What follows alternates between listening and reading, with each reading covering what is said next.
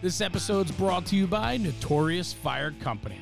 Firefighter owned and operated, Notorious Fire Company manufactures and creates quirky and unique items for the fire service. Whether it's your stainless steel water bottles, tumblers, 4-in-1 koozies, you can decorate your emotional support water bottle with more than 100 different designs. They offer so very much, from apparel to swag to stickers. They got you covered. Check them out at notoriousfire.com. That's Notorious, notoriousfire.com. And check them out on social media, Instagram, Facebook, and TikTok at Notorious Fire. And this month with the podcast, if you use coupon code Fire Radio June 2023, that is Fire Radio June 2023, you'll get free shipping on all orders within the U.S. So check them out, notoriousfire.com. Lenny and the crew, they're making great stuff, and I have to tell you, with the summer upon us, the sticker packs are out of control. You got everything from Star Wars to pinups and everything in between. Slap them on your beer fridges, your coolers, and your tumblers, and celebrate the summer in style with Notorious Fire. A good supporter and longtime friend. We're happy to have him on the podcast with us. Check him out, notoriousfire.com, and coupon code FIRERADIO June 2023 for free shipping all across the U.S. This episode's brought to you by Box Alarm Grills. When your apparatus arrives on scene, are you making the best showing? Looking to set your rig apart from everyone else? Want your engine, truck, or rescue to be easily identifiable? There is a solution. With large aluminum grill numbers and full-width rear mud flaps from Box Alarm Grills. Formed by Danny and a team of fellow firefighters, Box Alarm Grills gets it.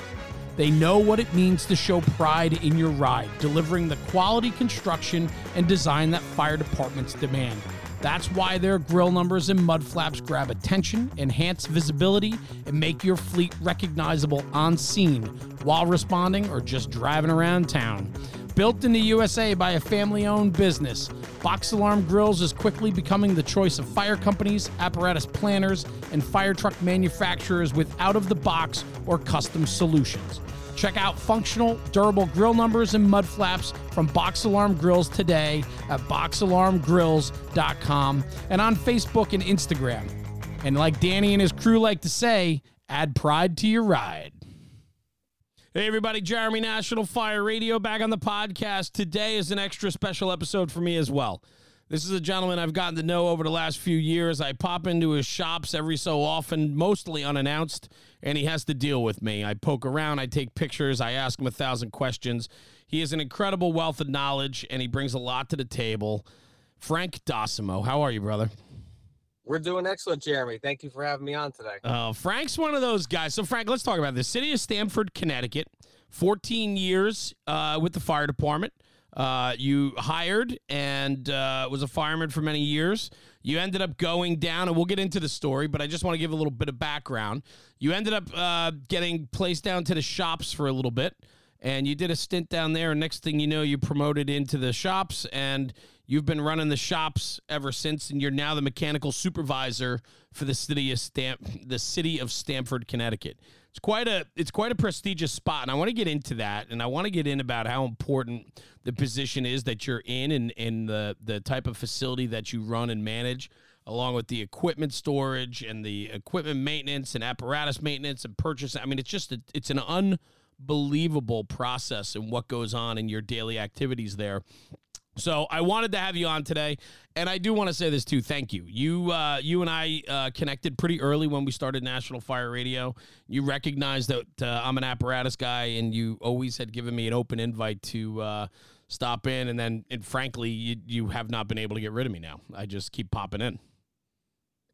No, we love having you guys by, and it's a good platform to kind of check out what other people are doing or get ideas, or maybe somebody in a department's trying to figure out how to accomplish something or mount something or put something into service on their apparatus, and they're trying to figure out how to do that. And I think a lot of stuff that viewers view on your guys' platforms, provide those answers. Yeah, it's a lot of fun, man. And that to me, and you're a guy that gets that and helps me because you're like, hey, look at this, something we did. And I love when people send me in-house things. And I think that's a testament to who you guys are. And I say you guys, you got a crew with you, a couple guys in the shops with you that do an incredible job and support you. And you guys, I mean, this is a full-service mechanical shop for the apparatus fleet of Stamford, Connecticut, as well as, so give me the rundown, Frank. You guys do not only like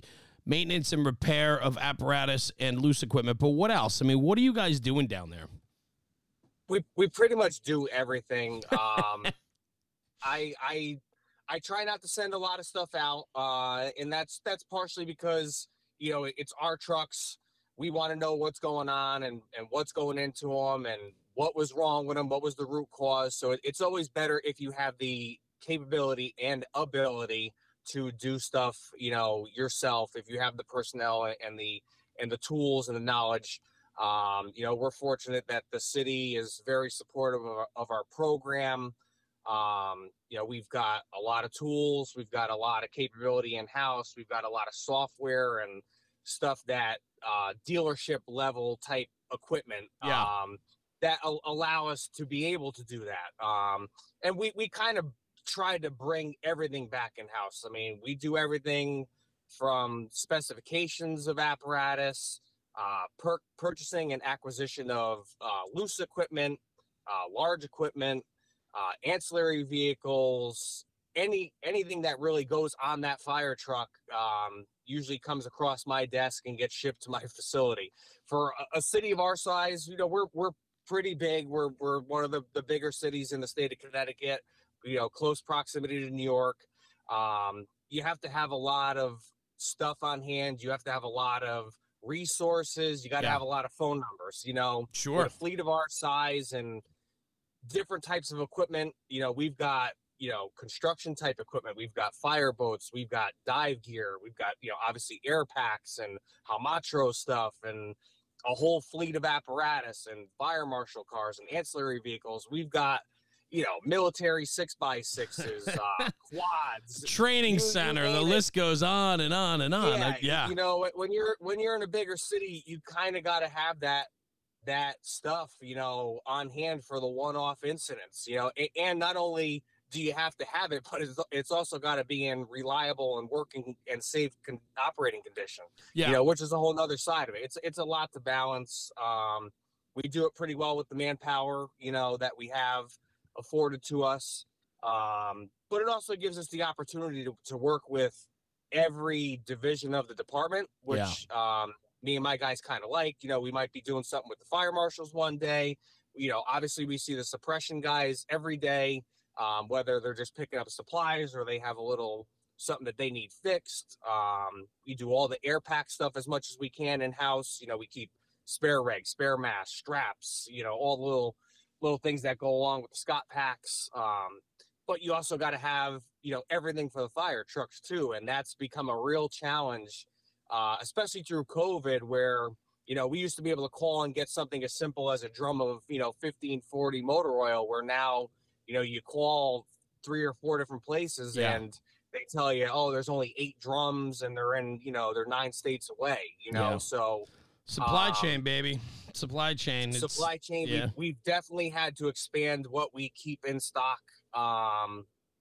more than ever. I got to keep brakes for every truck, every size tire. You'd hate to downline a $2 million tower ladder on a weekend for something like a tire,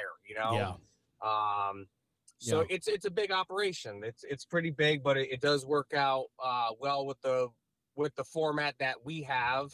I know not every fire department is lucky to have a shop where that's right. We're open every day, or if it's nighttime or on a weekend and something goes wrong or you need to pick something up or your saw breaks, we're fortunate that somebody's always on call and we have a good stash of stuff in stock to keep the department running, because an engine or a rescue or a truck running out with not their full complement of gear hampers their their operations as well. Yeah, for sure. I mean, you guys are the backbone, right? And like, so I've been there a ton of times now. I've gotten to know a lot of you guys up there. And it's funny too, because it's funny how things come back around. I mean, my uncle was on the job in Stanford many, many years ago, and there's a few guys left that remember him and worked with him and so on.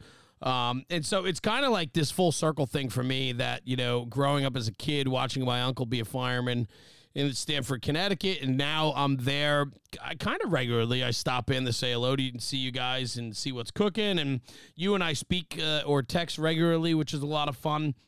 I will say this, and I had this written in my notes before the episode, is that the shop is the center of the department. Every time that I've been to the shops by you, your shop, which, mind you, we're going to get into that too, the organizational structure, the technology, all of it. I mean, you guys run a tip-top place, right? And everything is really squared away, I think, much more than most shops. And it's a testament to the type of work you guys do. But what I'm getting at is the department, the shops itself is like the hub, right? Everybody funnels through the shops where they come down. It's almost they come down to get a small repair, but they end up staying for conversation and gossip, right? I mean, that's what the shops really is. It's the center of conversation within the department because it's the common ground, right? And you guys are entrenched in that, meaning you house all that. So the rescue company comes down, they leave, an engine comes in, they leave, the truck comes down. Like, there's always new guys filtering in, a new company always looking for something small or big or whatever they need. But you guys seem to be that central hub. And every time I'm there, there's always companies coming through. Yeah, I mean, even just take, today's a Monday, so we're coming off a busy weekend. I had engine 6 was in this morning for a quick repair. I had one of my mechanics running out to one of our dealerships to pick up some parts to facilitate a repair on another engine. We were trying to track down a turbo VGT for the spare rescue. We had all kinds of stuff going on, and it's like I said, it's only 3:00 on a Monday. Yeah, for sure. And your day could fall apart. I had a bunch of stuff going on before we even got in the door today, and at any time something else might break, or you might get a fire that pops up in the city where we got to run out and give a little assistance on some stuff that we support the suppression guys with on that aspect. It really could be anything. And that's what makes the day go by fast. It makes the week go by. You kind of never know what's coming up. You just got to kind of be prepared as much as you can for everything. And, you also have to realize that you can't be prepared for everything. And, that's where you got to be like a quick thinker, I had an apparatus that got laid up last night, and the part's going to take 8 weeks to get. So for me, I'm thinking, quickly, oh man, I really don't want to lay this apparatus up for, into the new year. But I actually have another apparatus that had a matching part that we were able to obtain today and get that one back in service. So sometimes it's like a chess game. Yeah, for sure. And, like I said, other stuff pops up. We also do the hydrants for the city. That's also a huge part of our job. I order all the hydrants right from Kennedy. That's unique. That's unique to me, right? The fire department manages the hydrants. It is. In the city of Stanford, just to brush on that topic, the city actually owns the fire hydrants from the valve up. Okay. So our water company owns the mains and the valve on the lateral that feeds our hydrant, but the hydrant is the city's. To me, it is a lot of extra work. Every time a hydrant is getting repaired or installed, one of the guys, whether it be myself or one of the guys from the division, we're always out there, during the excavation process, basically delivering whatever hydrant's going in, picking up the one that came out, and then we'll either strip that for parts or dispose of it. Sometimes hydrant locations move, so we have to re-GPS those coordinates to, get that back into our MDT and our CAD. That way the guys have an accurate showing of, where that hydrant is and what its status is. We're really, really on top of that. We've got over 2,000 hydrants in the city.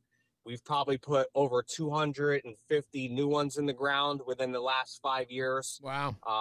And that's a a combined effort between a couple captains that take care of the work order portion of it, and they keep like a running list of what needs to be done. I order the hydrants, and then we facilitate the, installations and hiring of a police officer if it's on a main road and we need a cop for traffic. Crazy. We do plan reviews in conjunction with the fire marshal's office just to make sure that the hydrants are going in locations that are cohesive to our operations. And that it obviously meets, whatever code that the fire marshals are looking for it to meet. But it is cool, in that sense that we know what's going in the ground. We know they're going in correctly. It's nice to be able to control the process for sure. Yeah, it does get, we've got a really, really good contractor now. They're actually a couple brothers that are firemen. One's on an FDNY, one's on in the town of Greenwich, which is right next to us. Yeah. And they kind of have this construction company on the side. So, at least we have firemen putting in our hydrants. It's not, Yeah. I've been on jobs that have been contracted through the water company where sometimes they'll install it and, I'll get these odd phone calls. Of, yeah, of do you course. put this thing in, or I go there and it's too low or it's too high. And, to some people it's just a fire hydrant, but to us, that's where it all starts, so. Frank, where is your downtime, man? Where do you regroup? I mean, I'm listening to you going on and on for the last 13. I'm looking at the board right now. 13 minutes and 38 seconds. You've been listing the jobs you guys are responsible for. And I know that it's no exaggeration about how busy you guys are there. And I watch the productivity that comes out of this shop, whether it's a brake repair. I mean, God, the last time I was there, you had an engine in bay. The cab tilted, and you had the top of the motor off. I mean, you saw the rockers in it, right? I think they drove through a little bit deeper of a puddle than expected, right? And, you guys are doing large maintenance jobs on top of all this other tracking, planning, equipping. I mean, when do you rest? When do you slow down?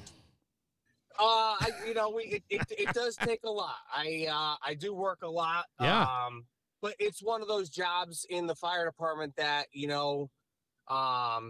especially as you go through your career and you if you get promoted or you go into one of those spots where, a lot of people rely on you, Yes. And it starts from the chief down. I'm sure the chief's phone rings, a million times a day. The fire marshal's phones are ringing a million times a day. The dispatch supervisor, they're getting phone calls at all times of night. And there's different people like that in every department. But, sure. When you step into one of those roles, you have to accept the reality that, it's not one of those positions in the fire department where you can just turn your phone off and, right.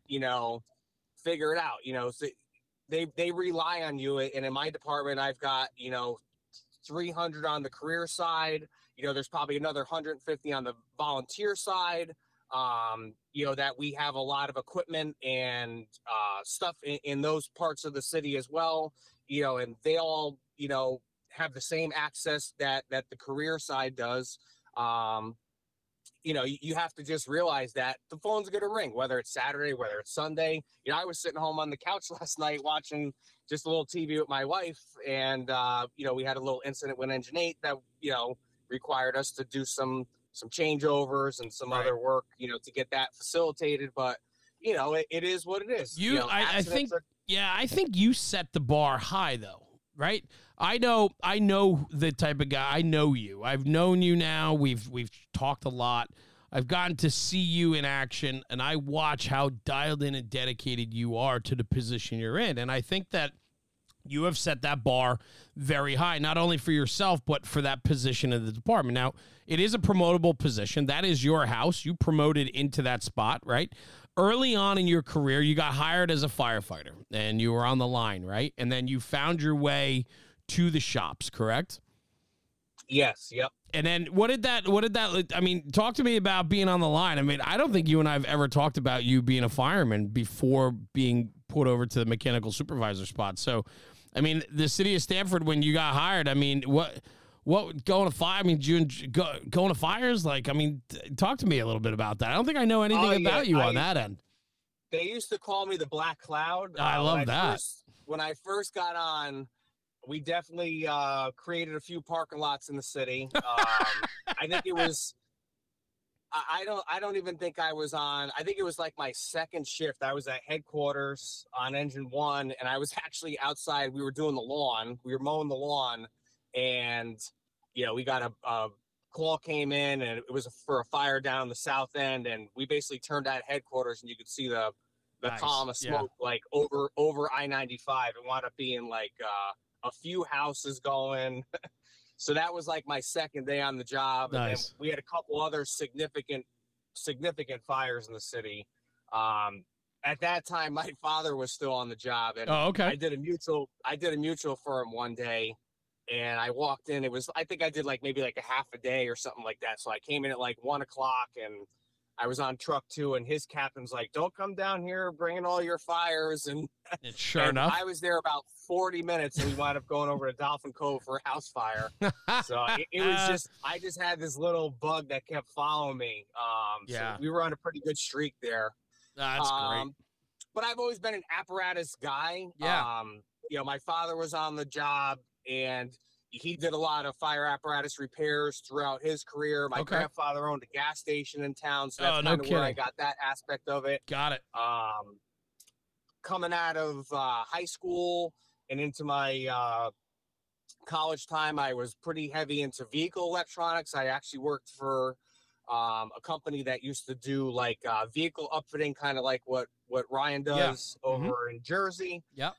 So that's where I really got my background in communication stuff, radios, MDTs, light sirens, got it. Graphics. A lot of that stuff is what I was doing. So when I first got hired on the fire department, the chief at the time said, "Hey, we're having a bunch of radio problems, and I got a whole bunch of stuff. The garage is busy. When you get off probation, would you mind, maybe on your off days going down and working a little bit on taking care of some of those, items for us?" I was like, "Yeah, no problem." Because for the chief at the time, who was Chief McGrath, if you have somebody in your department that's kind of got that specialty knowledge, sure, if you're allowed to or capable of, having that person do it, you're not getting on somebody's schedule, waiting for somebody to come down, not having the right parts. So we started doing a little bit of that stuff in-house.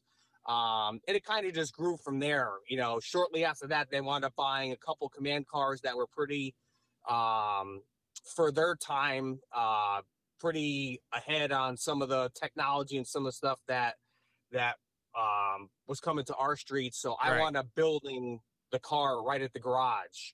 And that car, they were basically in that vehicle until a couple months ago, till we just went to that new platform. Yeah. That Ryan and the guys down at 1075 did for us. Yes. So I was, I kind of bounced all over. I was a headquarters guy.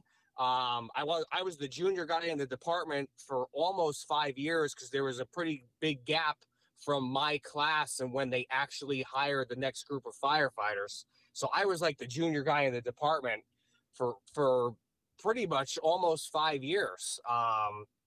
And then they had a new class, and usually some of the new guys go to the busier houses. So I wound up going to Engine 4, and I only did 2 or 3 shifts there before the chief at the time asked if I could go down to the garage on a little special detail while the mechanical supervisor was out. Me and you kind of spoke a little before about this. We used to have a captain spot and a lieutenant spot in the fire department garage. And at that time, the mechanical supervisor wound up getting sick, and he was kind of out long term. So the lieutenant was the acting captain, and I went in as the acting lieutenant. And that's really where I just kind of started to get my feet wet on, just trying to keep things moving. At that time, the department was at a different spot as far as apparatus had went. We were pretty long overdue for some engine replacements. Right. We had a lot of stuff out of service. So, my first couple of years down there was really just a big, chess game of trying to keep things in service and move stuff around. I was relying heavily on some vendors, to help us get through that time. And we kind of went in a little bit of a different direction as far as the apparatus has went, which I'm sure a lot of people that follow our fleet have seen. Back then the administration, the city was buying a more affordable apparatus, but they were buying them at a very rapid pace. Yeah. And the intention was, we were going to get these more affordable fire apparatus, but we were only going to keep them for like 10 years, like 10 years tops, which was a good plan. But then the city, as time goes on, different mayors come in, different fire chiefs come in, different prerogatives, different thought processes. And, they went a long period of time of not buying fire apparatus. So those apparatus that had the intention of being short life terms here wound up turning into, over 10 and 15 years front line. Yeah. Right. We went out for a competitive bid process to buy some pumpers. And wound up putting 4 pumpers into the city pretty rapidly. We bought 1, then 2, then 1 more.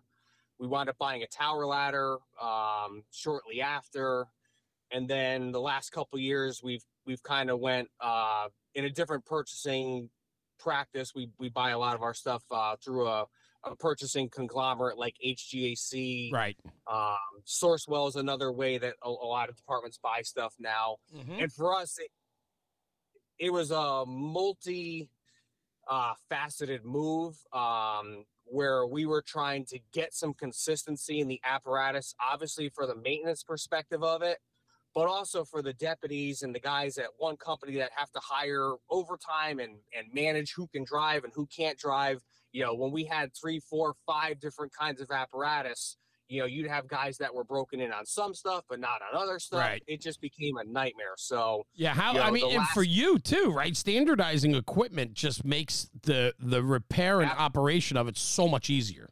Absolutely. And even in a position as even last night where I needed to steal a component off of one truck to put one back in service, having that capability and that ability, is huge for us.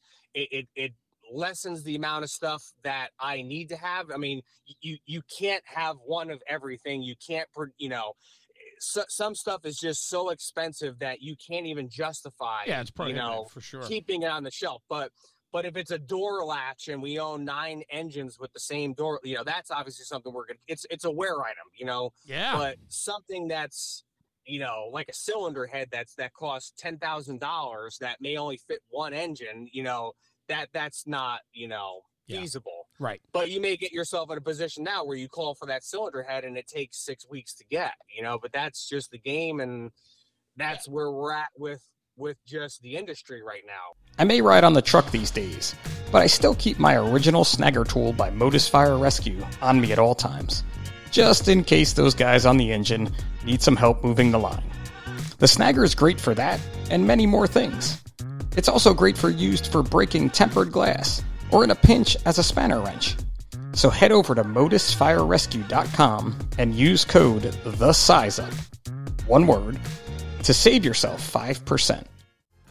This episode's brought to you by Taylor's Tins. Taylor and his crew at Taylor's Tins have been manufacturing aluminum helmet fronts since 2017. With over 200,000 tins in the market, they are a leader in the helmet front space. Custom designed, one-offs to department orders, they can turn them around within 24 to 48 hours. Customer service is what they pride themselves on, and they provide nothing but top-shelf product and service to their customers. Check them out at taylorstins.com and check out their full line of product offering. They've always been a very strong supporter since day one with the National Fire Radio podcast and platform, and Taylor and his crew have become dear friends of ours, and we appreciate the support. And at checkout, for a little extra bonus, use coupon code NFR Sent Me. That's NFR Sent Me for a discount on your order. Exclusions do apply. Anyway, check out taylorstins.com for the latest and greatest offerings from Taylor and his crew. And in the words of Taylor, stop burning up leather. Yeah, let me ask you this, Frank. Along those lines then, right? I mean, from where you stepped in to where you tested, promoted, got that spot officially as the mechanic supervisor, I can only imagine the shop of yesterday versus the shop today. It's very different looking, right? And before you hop on that, let me just ask you this, follow up with another one. Because of the differences, it takes a lot of time, communication, I's dotted and T's crossed to convince your management, your command staff, to give you the funding and resources necessary to run that shop correctly. And I think that everything that I know of you and the chiefs that work with you and the guys that come down to see you, they all have an incredible respect for you because you carry the job so professionally and you're very, very good at what you do. I've seen it firsthand. That has to help in the mission of the shops. And it has to help because you have to have a very healthy relationship with your finance, with your purchasing, with your command staff, all of that to be able to have a shops of your caliber with the equipment, repair parts, technology that is integrated. I mean, all of that requires a hell of a plan and a lot of thorough management on your part to be able to get that funding. Talk about that a little bit, like how far the shops have come and the relationships that are important for the foundation of the shops. So, like I said, when I was acting down there, I was just filling in. You know, I kind of had to just move my little toolbox in, so I had my set of tools. But you know, it wasn't like officially my shop. It wasn't my position. There wasn't even a guarantee that I was gonna, you know, get that position. When I went for when the city actually put the job announcement out, you know, I had to do like anybody else did. There was a written test, you know, go over to the government center, and there was other people that put in for the job. And then I had a fire commission interview, you know, and I wound up being lucky enough that, you know, I scored well enough on the written to get in the room for an interview. And the fire commission, you know, thought what I had put forward in my interview was the best thing for the department. Now I'm also, you know, on the younger side of my career. So I knew when I got that, you know, I'm going to be here till I retire. So, you know, there was some stuff that worked for me. There was some stuff that didn't work for me. And that's any mechanic shop that you walk into. You know, some guy may like one brand of tools, another guy may like another brand of tools. You know, he may want stuff set up this way. You may want stuff set up that way. You know, I have 2 full-time mechanics that those guys are going to use a lot of that stuff, you know, more than me. So, you know, I have to take input on what works for those guys. Sure. And there's other divisions that use my facility for other stuff. You know, we have the regional school right out back. We do our own in-house fire academy. So, you know, we do turn my facility into kind of like a little mini station, you know, once every year or two when we do the academy. So we got gear racks and I got a compressor down there and bottles. You know, there's a lot of stuff down there. Obviously, you've been through our doors. Sure. But we did do some very big upgrades to the building. My facility is in a good spot because I'm hooked right to the training center. So a lot of times this is where working with the other divisions really comes into play, where I may get a phone call from training or from the deputy that day saying, hey, this morning I got engine 3, truck 1, and engine 8 coming down. They're going to be in EMT class or some kind of, you know, refresher or meters. Who knows what they may have going on, but they're going to be there for 3 hours. If you got anything you got to do, you know, and I'll be like, oh yeah, engine 3 called the other day and they said their on spots aren't working. So if I don't have something in the shop for service where the building's not tied up, you know, those guys will get there for class at 9 o'clock. Boom, we'll zip that truck right in and we'll try to knock out some of those, you know, maybe not 2-minute repairs, but something that may take a couple hours. Sure. But I can do it while they're in class. Yeah, so they're out of service anyway. That really works out good for us. But we did do a lot of upgrades to the shop, and that was, you know, in conjunction with the administration, basically putting in the money, and obviously the city for coming through with the funding for that. I mean, since I've been there, we've painted the inside and outside of the building. We did all new lighting inside the building. We did a lot of upgrades to a lot of the tools. We moved one of the lifts. We redid the offices. We got a new SCBA compressor. We've put some, you know, my facility's not staffed 24 hours a day, but we did a couple of things to help, you know, give access to some companies that maybe need to get some stuff if we're not there. Right. You know, we're able to allow people in remotely now. We've got, you know, thermostats that we can control and keep an eye on the building. And, some security measures that we put in. So we've definitely done a lot of stuff to the actual building, but the building was also built when the fire department was half the size. We only had 5 career stations when that facility was built, and now we have 9, plus we support apparatus and equipment in all of the volunteer districts. Which is something I was going to bring up too, because you have a growing area of responsibility, right? So yes, not only do you have the city companies, but as the city expands outward in the relationships with the town of Stamford, I guess, or whatever that is, right? The different districts that are within the Stamford line, you guys are growing, and your list of responsibilities is just keeps coming. Yeah, in the last couple of years, the city of Stamford owns some pieces of fire apparatus that are assigned to the different, 5 volunteer companies in the city. We've got a really good relationship with those departments and those chiefs now, where, a lot of the testing, all the testing that's required by NFPA all comes through and is run by my division. So hose testing, ladder testing, pump testing, SCBA flow testing. The city owns all of the SCBA, all the bottles, all the masks, all the regs. That all comes through our facility. So I could call those chiefs and say, hey, chief, we're doing ladder testing, or, can you get this rig down? There's always guys around that can, bring stuff down for us. We do all the DOTs on all those apparatus every year, or yearly, I should say, tires and all that stuff. But some of the volunteer companies do still own and maintain their own apparatus, which is not owned by the city of Stamford. And a lot of those departments, just for the ease of things, a lot of them at this point, they'll jump in when we do hose testing, or they'll use the same vendors for ladders. They'll use the same vendors we use to get tires. We've just really tried to streamline the operation. Which obviously, they're getting a better deal on the equipment or what they're purchasing.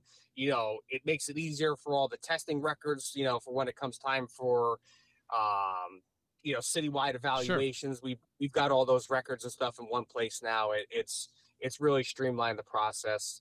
Yeah, I mean, it just makes sense, right? I mean, it just makes sense to put it all under one roof, where you're maintaining the records, right? Everything is at the click of a button. The records are there, and so on. Talk to me a little bit about, as the responsibilities grow, comes more time, more commitment, more equipment. I mean, I look at your facility when I'm there, and it's just, it can be overwhelming at times to think about the amount of things that you're involved with and the constant ongoing. I mean, you guys also have guys on call. You respond on structural fires, I believe, too, right? Over a certain alarm or something like that. Give me the rundown on that. Yeah, there's always a mechanic on call, so somebody from my division is always available, 24 hours a day. It's the same thing goes with our training guys, which also serve as our safety officers. So there's a few different positions in our department that, there's an on-call aspect of it. There's usually never a week that goes by that you're not going to get called back, and it could be for a fire. We have a scene support unit that we put together a couple of years ago, which really, really worked out well. A lot of stuff gets used at structure fires, like everybody knows, and then you kind of get that like day after where it's like, oh, we need a chainsaw, we need bar and chain oil, right. My mask strap broke, we need some bottles topped off. Hey, do you have any banner guard? So, and our city's big, for some people to get to the shop, it's a 20-minute ride, or some companies in our city, they can't come down to the shop unless they check with the deputy and have another engine go and cover them. Some of the outlying houses. Right. So a couple of years ago, I was like, how could I streamline this? Because we used to always go with a pickup truck with some bottles in the back, and we'd, exchange bottles, because we do not have compressors in every firehouse throughout the city. And, I think most cities are probably set up like that. Yeah. They have a central spot for it, or a couple. We're fortunate enough where we actually have 3 firehouses with standalone compressors, and we have a trailer mounted unit, which lives at headquarters. It primarily stays there. We'll bring it out when we're doing our academy, especially if we're doing live burns out of town. I've actually used that thing more mutual aid, supporting other towns at larger incidents than Mhm. I've used it at fires in our own city because we have the van for that. Right. But we're also on a 5-5 snap change setup, which not a lot of departments around us are, so we kind of have to have our own, we have to kind of be self-sustaining, I Sure. should say. I get it. So we put together that scene support unit, and we basically take that to every fire now. And it really, really works out great because any kind of like little expendable item that the guys are going to use or, just use at a structure fire. We put a lot of scene lighting on that, a lot of times the marshals will grab some stuff. So that kind of became like a little thing that, just really, really worked out good for us. Yeah, sounds like it. Everybody leaves the fire basically not needing anything. It's got a decon pack on it, so we can, if the guys are really heavily, soiled, we can kind of knock some of that down there. We've got spare regs, spare masks, spare parts to fix air packs, batteries, bottles, every blade for every saw we own, fuel.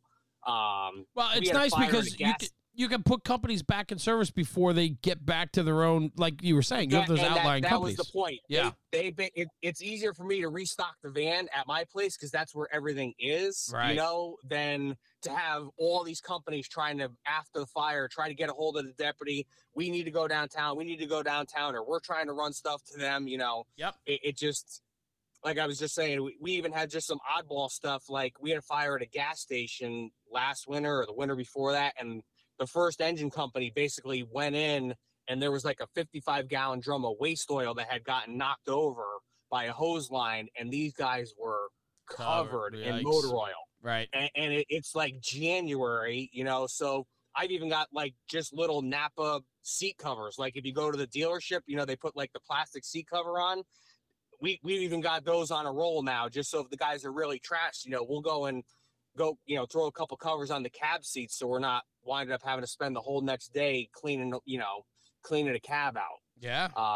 Well, it's forward thinking. It's just like those that. little niche things that you just kind of, you just have, and it just makes the process, it makes everything go back together quicker. But I think it's that type of foresight. Like you have this idea of how to make things better, and you have an administration and budget that allows you to do that. You guys are thinking in a way to best represent of how to keep your department moving, active, and on the street. And that's, I think, what's so important about the shops. And I think you guys are, what's the saying you use? Isn't there a saying on your patch or something? Yeah, we have a slogan that says, "So the pride can ride." So the pride can ride. And I think we've had that for a couple years. I'm writing that down because that's probably going to be the title. So the pride can ride. And I always tell, like I was saying, we always have the fire academy. We're actually, the chief is doing interviews today. We're about to hire a pretty large class. I always tell the guys that come in to the academy, because like I said, they're in and out of my building for 4 months. My little facility down there kind of becomes their station. They have their details they do every day. They check their air packs right there. They have a little locker. They have different responsibilities, whether it's bathrooms or garbages or vacuuming, or the captains that run that academy really give it almost like the regular Stanford Fire experience. So they come in and do everything just like they're on the line. Who's checking which apparatus that day, washing them, fueling them. Yeah. It is like a regular day That's at cool. the firehouse. Just they're not going on calls until they're out of the academy. But on the first day, they always bring, the familiar faces that they're going to deal with, in. And I always have kind of like the same kickoff that I always tell these guys is, you guys are really lucky to be in a department like ours that has so much available to them. We do a lot with a little. We're a big city with like a small town operational feel. There's only a couple guys that kind of make things happen, but it's not like that everywhere. There's cities that are bigger than us that if an engine breaks down, they don't have an engine to go to. They'll brown out a company, or they'll put them in a pickup truck. Right. There's firehouses that if you cut a hose line tonight at a fire, and you have a 200-foot cross lay, you may be down to 150, or they may not have the same color you have or the same whatever. So you may have 3 sections of yellow and a section of blue.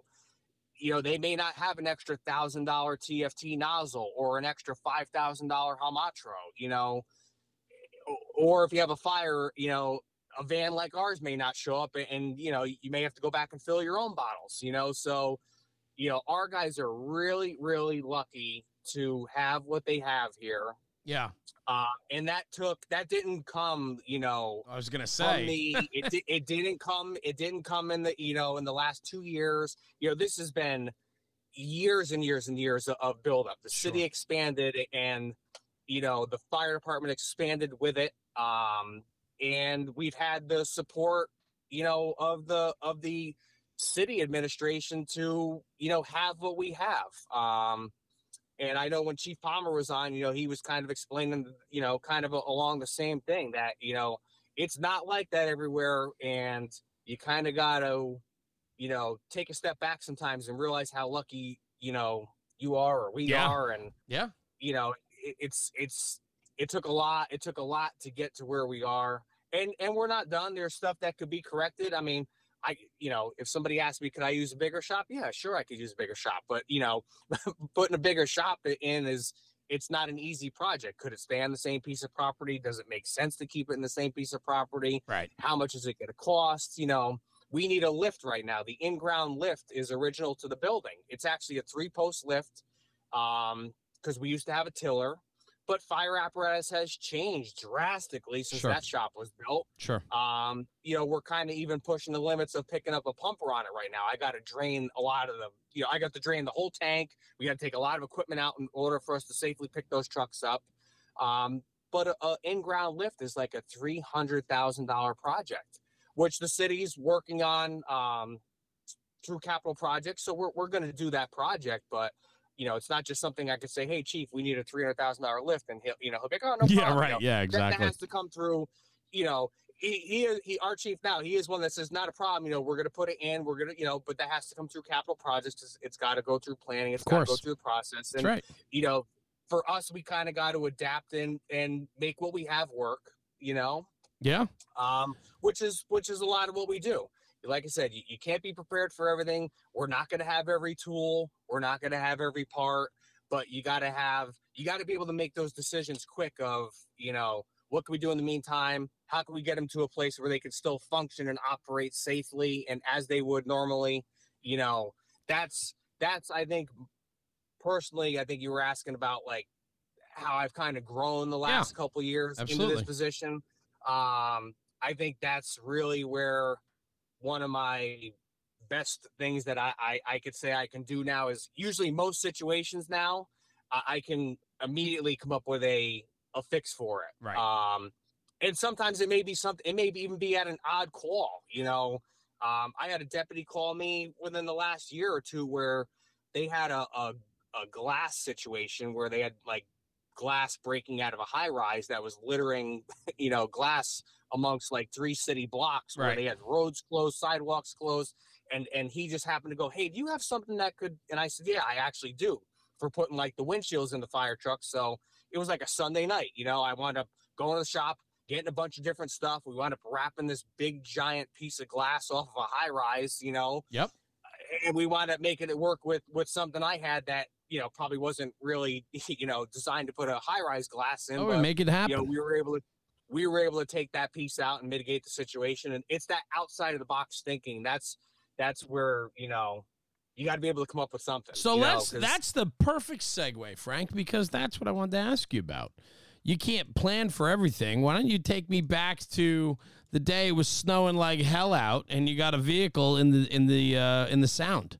I mean, I think, Chief Palmer, Matt Palmer, was on our podcast a few months back, and I asked him about that. He's a deputy chief in Stamford, and he was working that day as well. And you guys ended up with an occupied vehicle in the the Long Island Sound, which is a body of salt water within the city right off. It's the Sound, which is part of the Atlantic Ocean.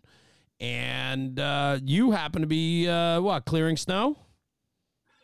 Yeah, so I was actually at our shop, and our shop is in the Chapin area. Right. So literally, you've been down to my place. Yep. A block from my shop is where the fireboat is. So there's literally 3 beaches within a minute of my garage driveway. So I had just stopped in to grab a wiper blade for the truck I was using. And, it was busy. It was during a nor'easter. The rescue was out doing like a top hatch, elevator removal. And Engine 4, who's the first due engine company to the beach area, they were out on an EMS call. And, I have an MDT in my truck, and I see this call populate for, a vehicle in the water. So I start reading the narrative as they're dispatching it. And I'm like, this sounds like a pretty hot call. So let me zip over there. But I'm also keeping in the back of my head what the conditions are. The road conditions were horrible. Right. I knew that the beach entrances were probably not even plowed. It was a nor'easter, so I knew the water was going to be way up. And I actually wound up arriving there first, and there's nobody there. It's a beach in the middle of the blizzard. Yep. So at first when I came in the driveway, it kind of splits like a Y. So I kind of had to make that decision of where are they? I can't even see the ocean, So I just happened to guess correct, and I went up and over the driveway into the park, and sure enough, there was a pickup truck bed sticking out of the ocean. That's crazy. So I gave my size up real quick, said, I'm on the scene. We definitely have a vehicle. I kind of rolled down my window. I could hear the occupants banging on the glass. No shit. Wow.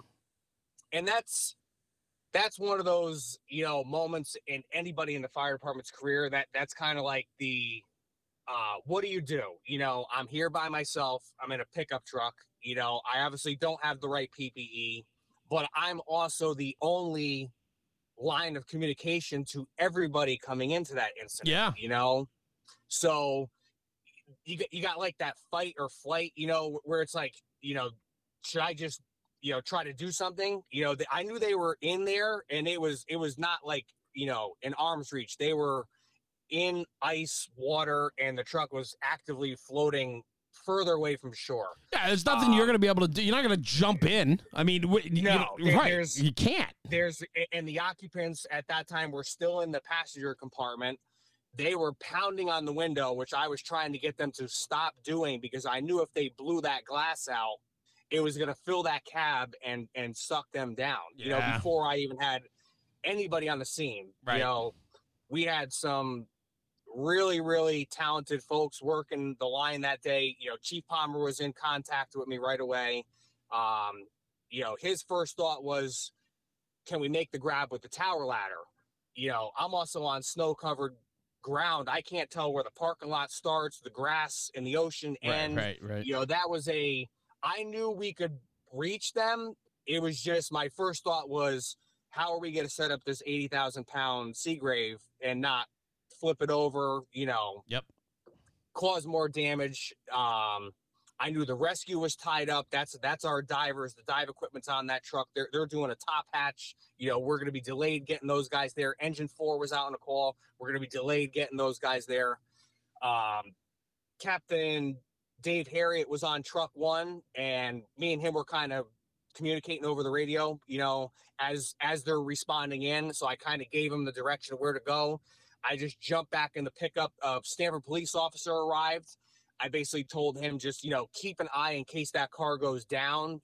We're going to need to know the location.